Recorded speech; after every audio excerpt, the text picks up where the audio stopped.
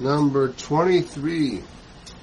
When the subject approves, unlike statements that are derogatory, a non-derogatory but potentially harmful statement can be made about a person if it is clear that he does not object.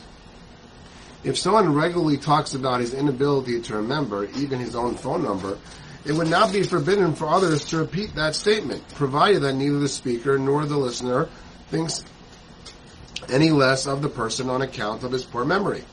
Certainly, if a person explicitly grants permission for others to disclose potentially harmful information about himself, they are permitted to do so, provided that the information is not derogatory. Powerful words. The power of speech is the great tool with which man can build heaven and earth.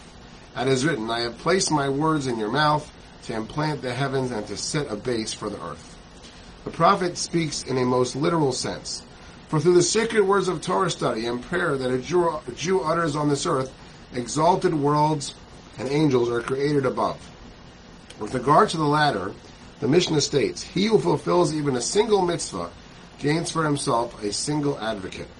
By advocate, the Mishnah means that these angels will intercede on the person's behalf before the heavenly throne.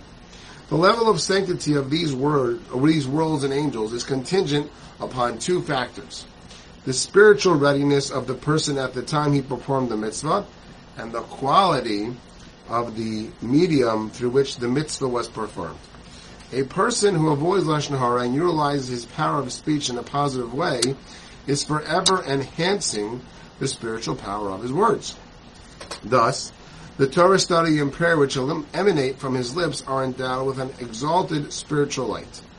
Conversely, if a person defiles his mouth with words of gossip, mockery, falsehood, and the like, with what sort of sanctity can his words of study and prayer be endowed? He is a craftsman who has severely damaged his indispensable tool.